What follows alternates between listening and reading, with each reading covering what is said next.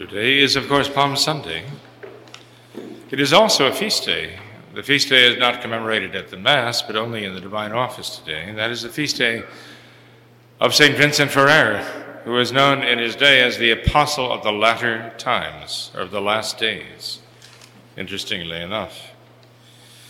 His feast day is today. There is an error in the bulletin. I ask you to take a look at that.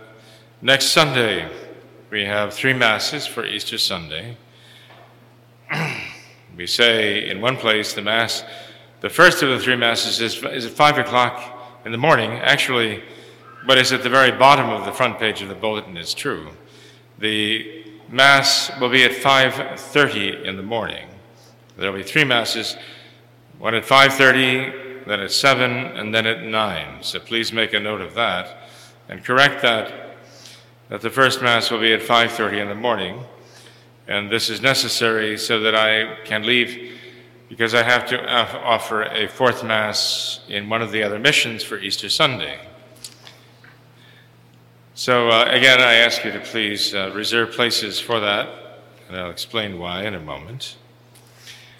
Now, I know that's very early, but I trust that some of you will be like the women on Sunday morning who went early in the morning to take spices to anoint the body of Jesus, only to find the tomb open, the stone rolled back. I trust some of you will be coming with the women early in the morning to do just that, and to find our Lord risen. Now, I do ask your prayers, please, for those who are very ill. I ask you to pray for all of those whose names are given in the Immaculate Heart of Mary prayer list, but also I ask you to pray in particular for Laura Vitkus and for Jonathan Sapp, for Andy and Rita Bertram, for Chico Perez and Dorothy Albin. Mrs. Albin suffered a major stroke during this past week and is now in intensive care in the hospital. Please pray for her and for her family, because no one is permitted to see her. Under the circumstances, it may well be that she will be in hospice very soon, at which point then finally she will have access, or we will have access to her, to be there with her. But I do ask you to keep her in your prayers, Dorothy Albin. Now, I ask you to please consult inside the bulletin where I see, please reserve a place at the altar of repose.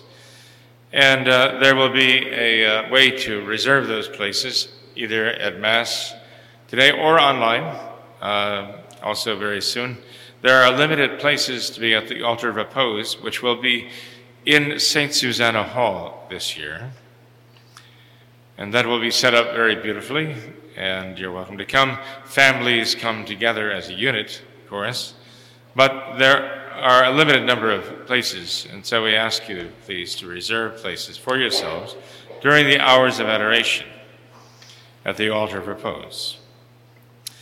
And also, the 24-hour Rosary Crusade will resume this month on Monday, April 13th. That's the day after Easter. Easter Monday, we have the 24-hour Rosary Crusade. Please see Bill Butler after Mass today. Certainly, if ever there was a time we needed those rosaries, it is right now. And so, also, Our Lady of Perpetual Help at Sodality has begun a living rosary.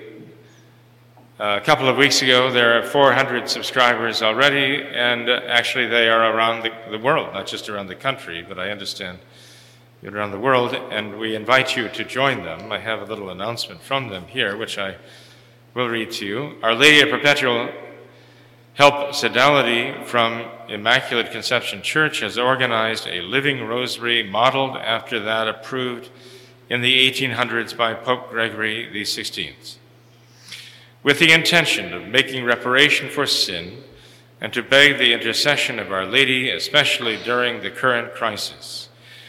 It has reached a number of people throughout the world in the last 2 weeks. Currently, over 400 decades are being prayed by individuals or families. If you are interested in uniting and praying the Rosary with so many others, please go to wcbohio.com. That's the What Catholics Believe website, wcbohio.com, where you will find information on the Sodality email and website and how to enroll. The Sodality is especially encouraging our youth and young adults to commit to a daily decade of the Rosary. Now, when this idea was first proposed to me, I wanted to make a special reservation, and that is this, that I don't want people to sign on to pray a decade of the Rosary to think that is all they need to do.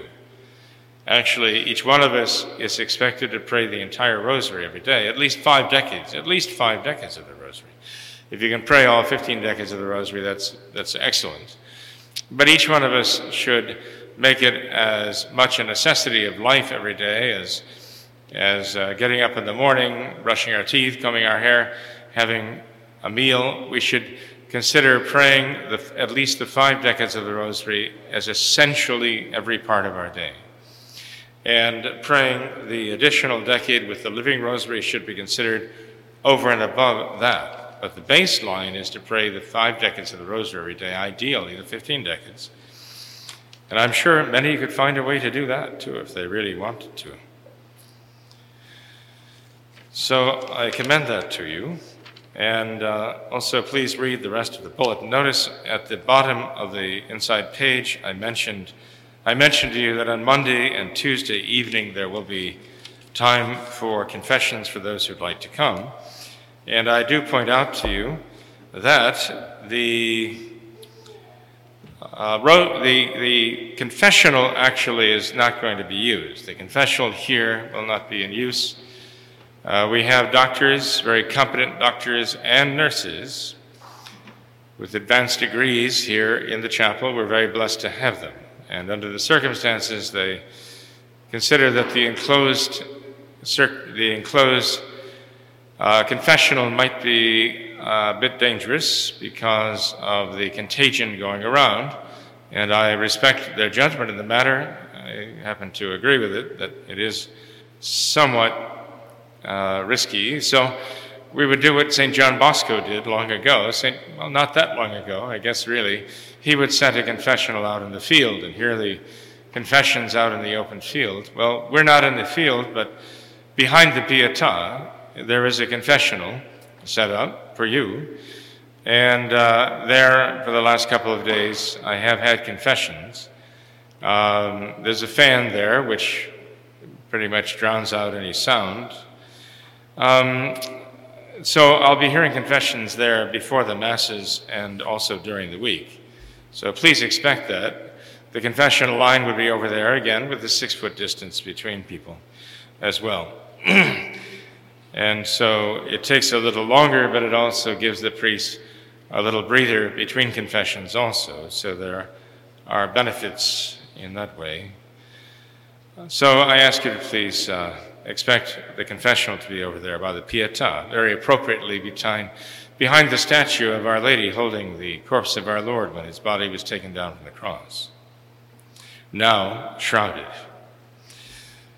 Now, the epistle for this, the Mass of Palm Sunday, is taken from the Epistle of St. Paul to the Philippians, chapter 11, verses 5 to 11. Brethren, let this mind be in you, which was also in Christ Jesus, who being in the form of God, thought it not robbery himself to be equal with God, but abased himself, taking the form of a servant, being made to the likeness of men, and in shape found as a man. He humbled himself, becoming obedient unto death, even the death of the cross. Wherefore God also hath exalted him, and hath given him a name which is above every name, that in the name of Jesus every knee should bend, of those that are in heaven, on earth, and under the earth, and that every tongue should confess that the Lord Jesus Christ is in the glory of God the Father. Please stand for the Holy Gospel. The Gospel is actually the conclusion of the reading of the Passion today. The very last part, after the insensation, is today's Gospel. From the Gospel according to St. Matthew. In the name of the Father, and of the Son, and of the Holy Ghost. Amen. And the next day, which followed the day of preparation, the chief priests and the Pharisees came together to Pilate, saying, Sir, we have remembered that seducer said while he was yet alive, After 3 days I will rise again. Command, therefore, the sepulchre to be guarded until the 3rd day, lest perhaps his disciples come and steal him away, and say to the people, he has risen from the dead.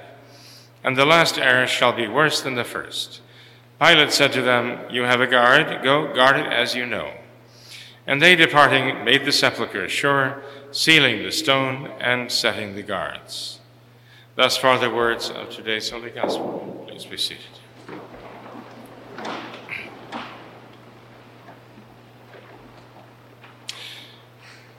After 3 days, I will rise again. In the name of the Father, and of the Son, and of the Holy Ghost. Amen. My dear faithful, today you heard read and you were reading to yourselves, as I was reading at the altar, the Passion of our Lord, the account of our Lord's suffering and death, according to St. Matthew, the first of the Gospels, the longest of the accounts of the Passion. Of the 3 others, on Tuesday, we have the shortest account, and that is that of St. Mark. Actually, St. Peter's preaching in Rome gave us that account of the Passion of our Lord, of St. Mark. And we have on Tuesday, and we have on Wednesday of this week, the account of St. Luke, the second longest account, and then we have on Friday the account of St. John the Apostle, the only one of the apostles who stood under the cross and was present when our Lord breathed his last there.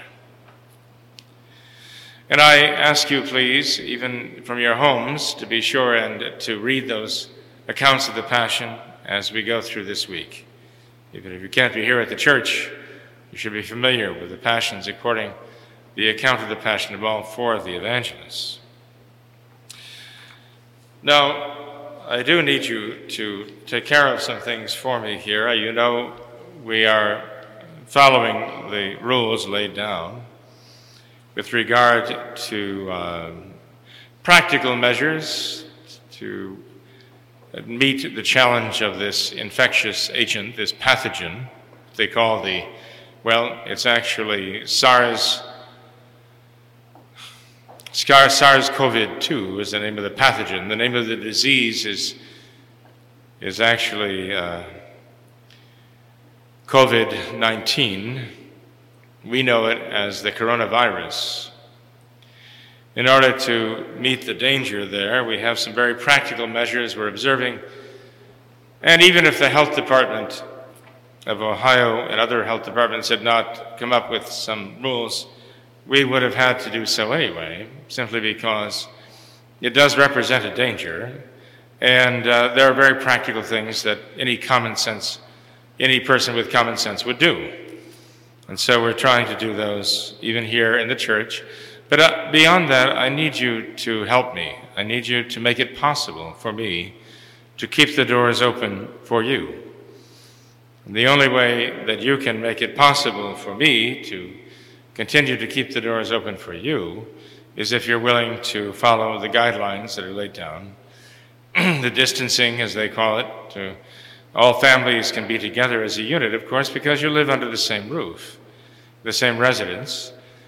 But to those you're not living under the same roof with, you have to allow wide berth. You have to give at least 6 feet of distance. That's what is prescribed here according to the medical wisdom today, in order to try to minimize the danger of this pathogen being passed from one person to another, even unsuspecting, because there are no symptoms. And this is one of the things that makes this particular microbe so dangerous, and that is that people carry it for days and days and don't even show symptoms. Meanwhile, they are passing it from one person to another.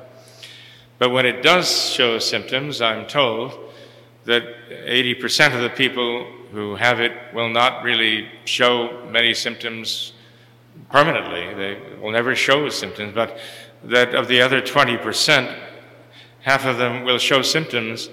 Half of those will show symptoms, but will not need any real serious medical intervention. But of those, again, those who do, half of those will need even perhaps to be hospitalized, and half of those will have to be on ventilators to breathe for them. So even though we cut down the numbers with each step, ultimately the numbers spread over the entire country and over the entire world, well, that's still a lot of people. And the medical system is not capable of handling all of that and treating all of those people at once. And that is why there can be a crisis that develops all at once, as so many people come down with very grave symptoms, practically overnight, or in the course of a few weeks in any case. So it is our best interest to try to avoid this virus. It can be very deadly. It actually fills the lungs so much that the lungs themselves become rigid. And it's a terrible way to go, by pneumonia, so that the lungs cannot even function anymore. So we pray for those who are suffering from this, from the illness itself. We also pray for those who are suffering from the consequences of this illness. You see, there are two ways we can actually increase the danger. And it's not just the danger of the virus, it's the danger of enemies trying to take advantage of the virus. It is not unknown by any means for enemies, mortal enemies, to try to infect each other with diseases. Even during the Crusades,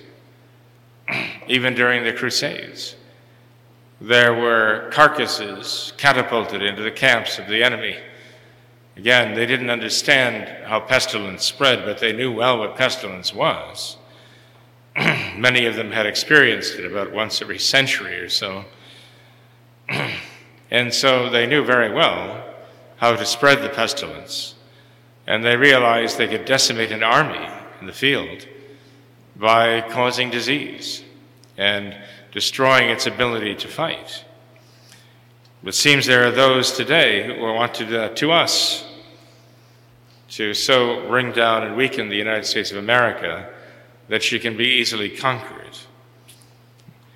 Now, in spite of the danger there, we don't want to overestimate or underestimate the danger. There are those who are dismissing the danger of the virus, saying, oh, it's nothing, it's just a flu. It is actually more than that. It's more serious. It is more contagious. It is more stealthy in that it lies undetected for a long time while others are infected. And when it does strike, it does hit some people very, very hard and will cause lifelong damage, assuming that they don't die from it, as many have. And so it is not something we want to underestimate. And we certainly don't want to underestimate the threat from our enemies either, who would like nothing more than to weaken us to the point where we can no longer resist them. We don't want to overestimate the danger either. We don't want to overestimate it because then we can weaken ourselves even further. And so we fear that there is an overreaction going on, which is crippling America also. And we have reason to believe that this is doing also great, great damage, not only in terms of the health of the population, mental and physical, but also which is weakening our country in many other ways as well. So if we see or we fear this is happening in others, and there are a lot of people under pressure right now, then we have to be sure not to fall into the trap ourselves. Because our enemies will gain from our underreaction, our underestimating them, it's true, but our enemies will also gain by our overestimating them as well, and spreading fear and terror. This is how enemies do things, especially the kind of enemies we have. I'm not talking about the virus here. You see, there are two things that we all seem to have to deal with, and that is a kind of sense of betrayal.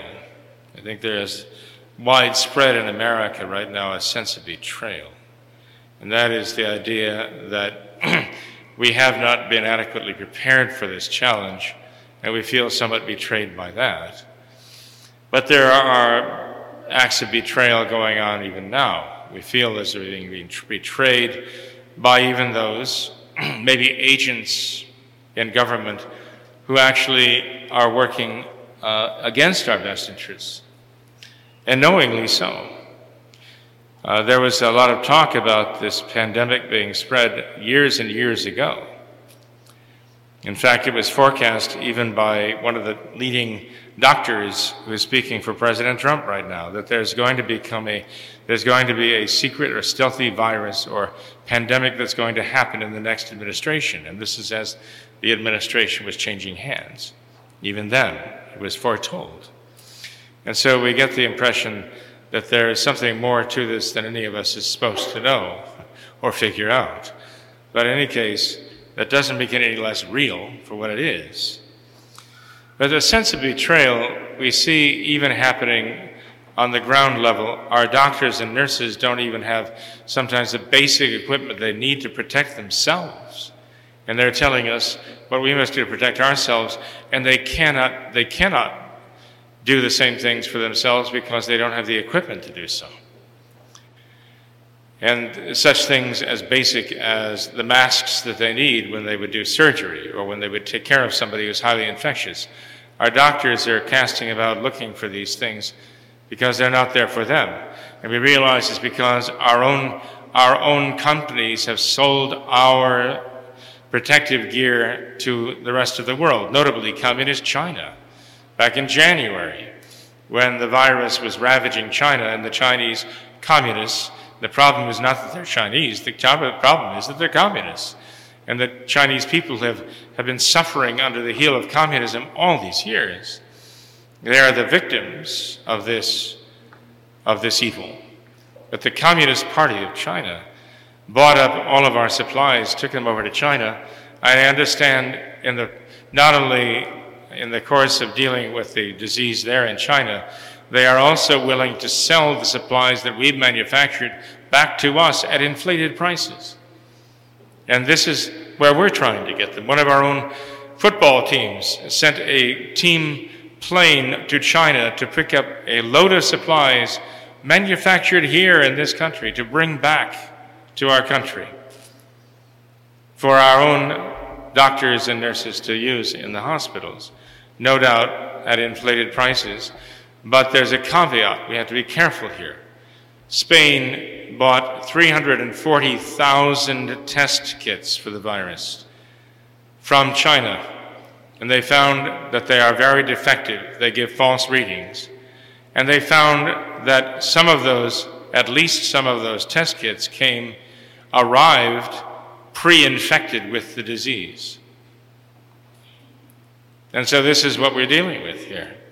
No wonder we as Americans feel as though from all sides, it seems from all sides.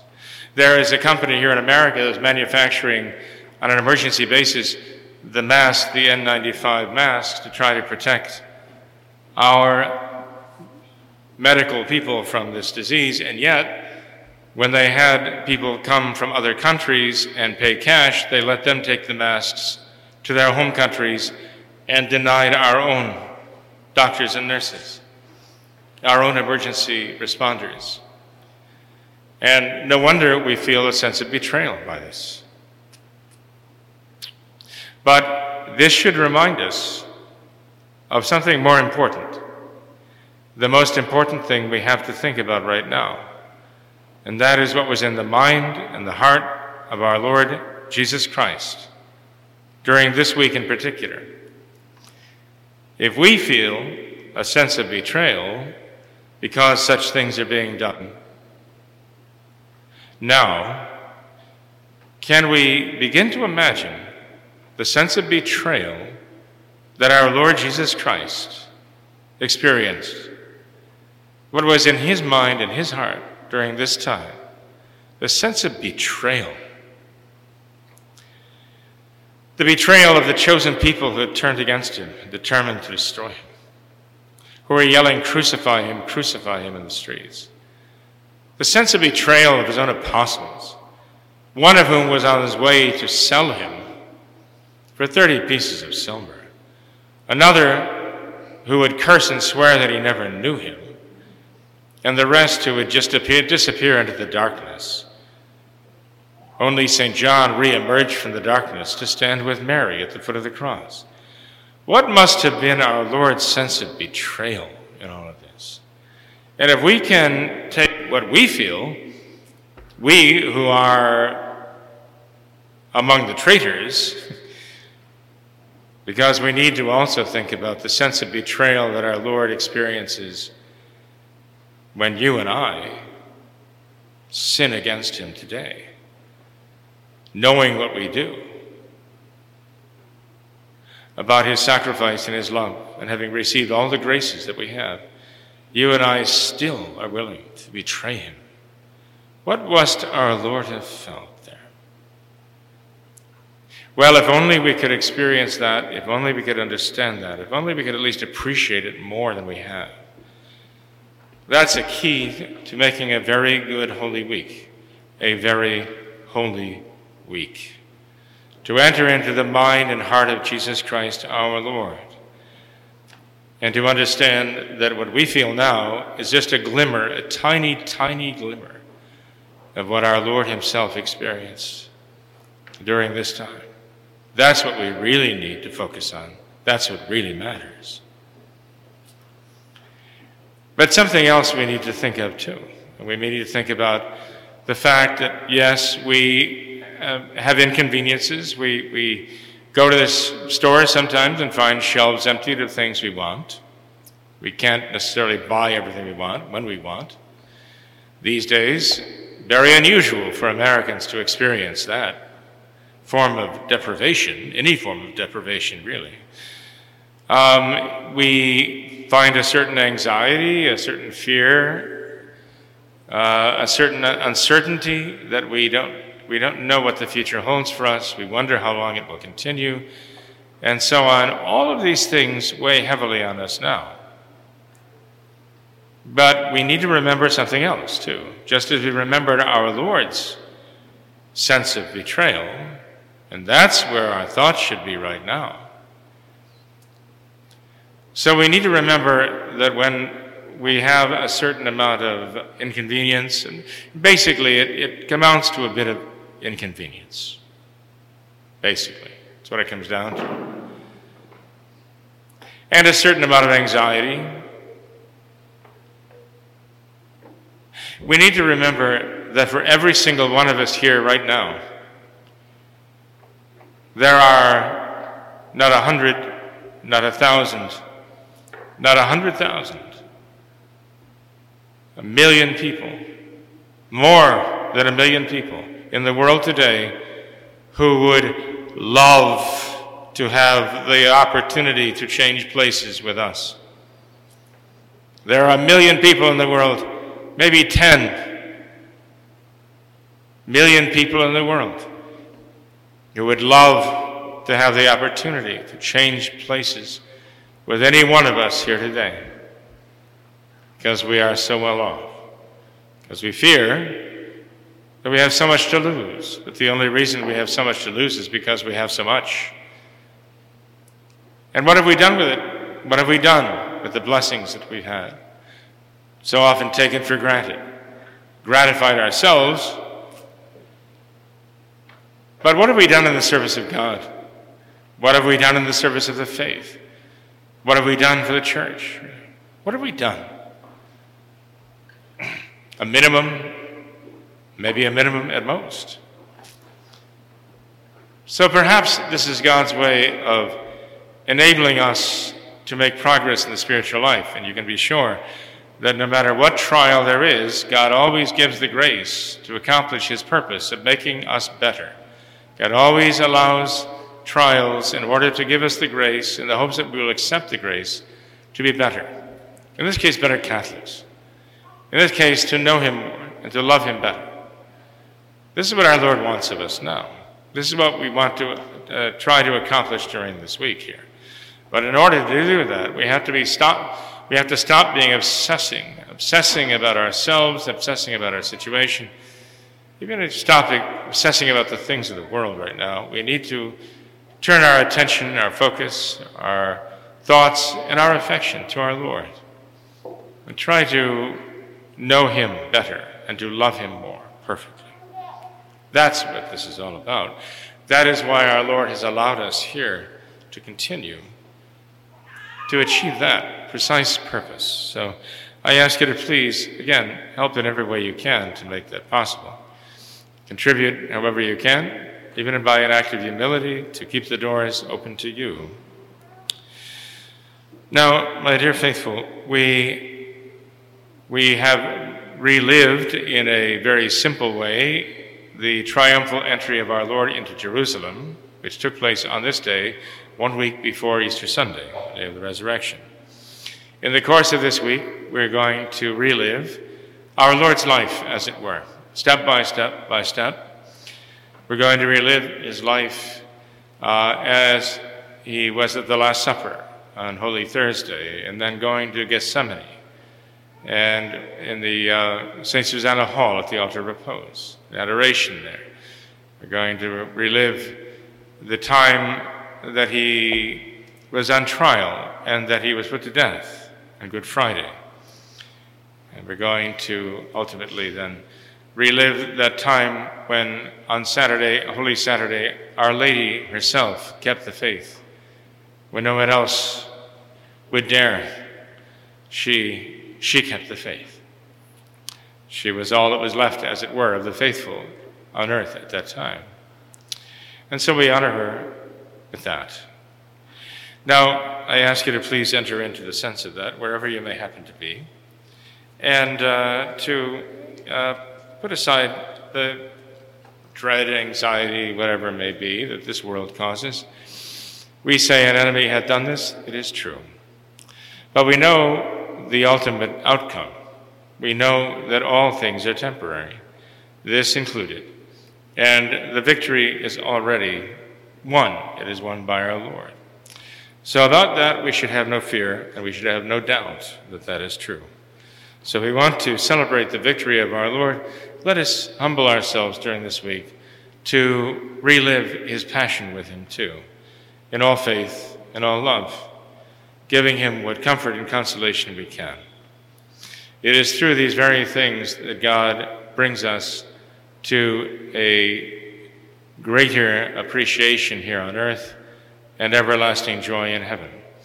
We ask St. Vincent Ferrer on this day also, a man who lived through very difficult times. He lived in the 14th century, a century plagued by the great Western schism, and the uncertainty of the papacy as to who was a true pope, if anyone was.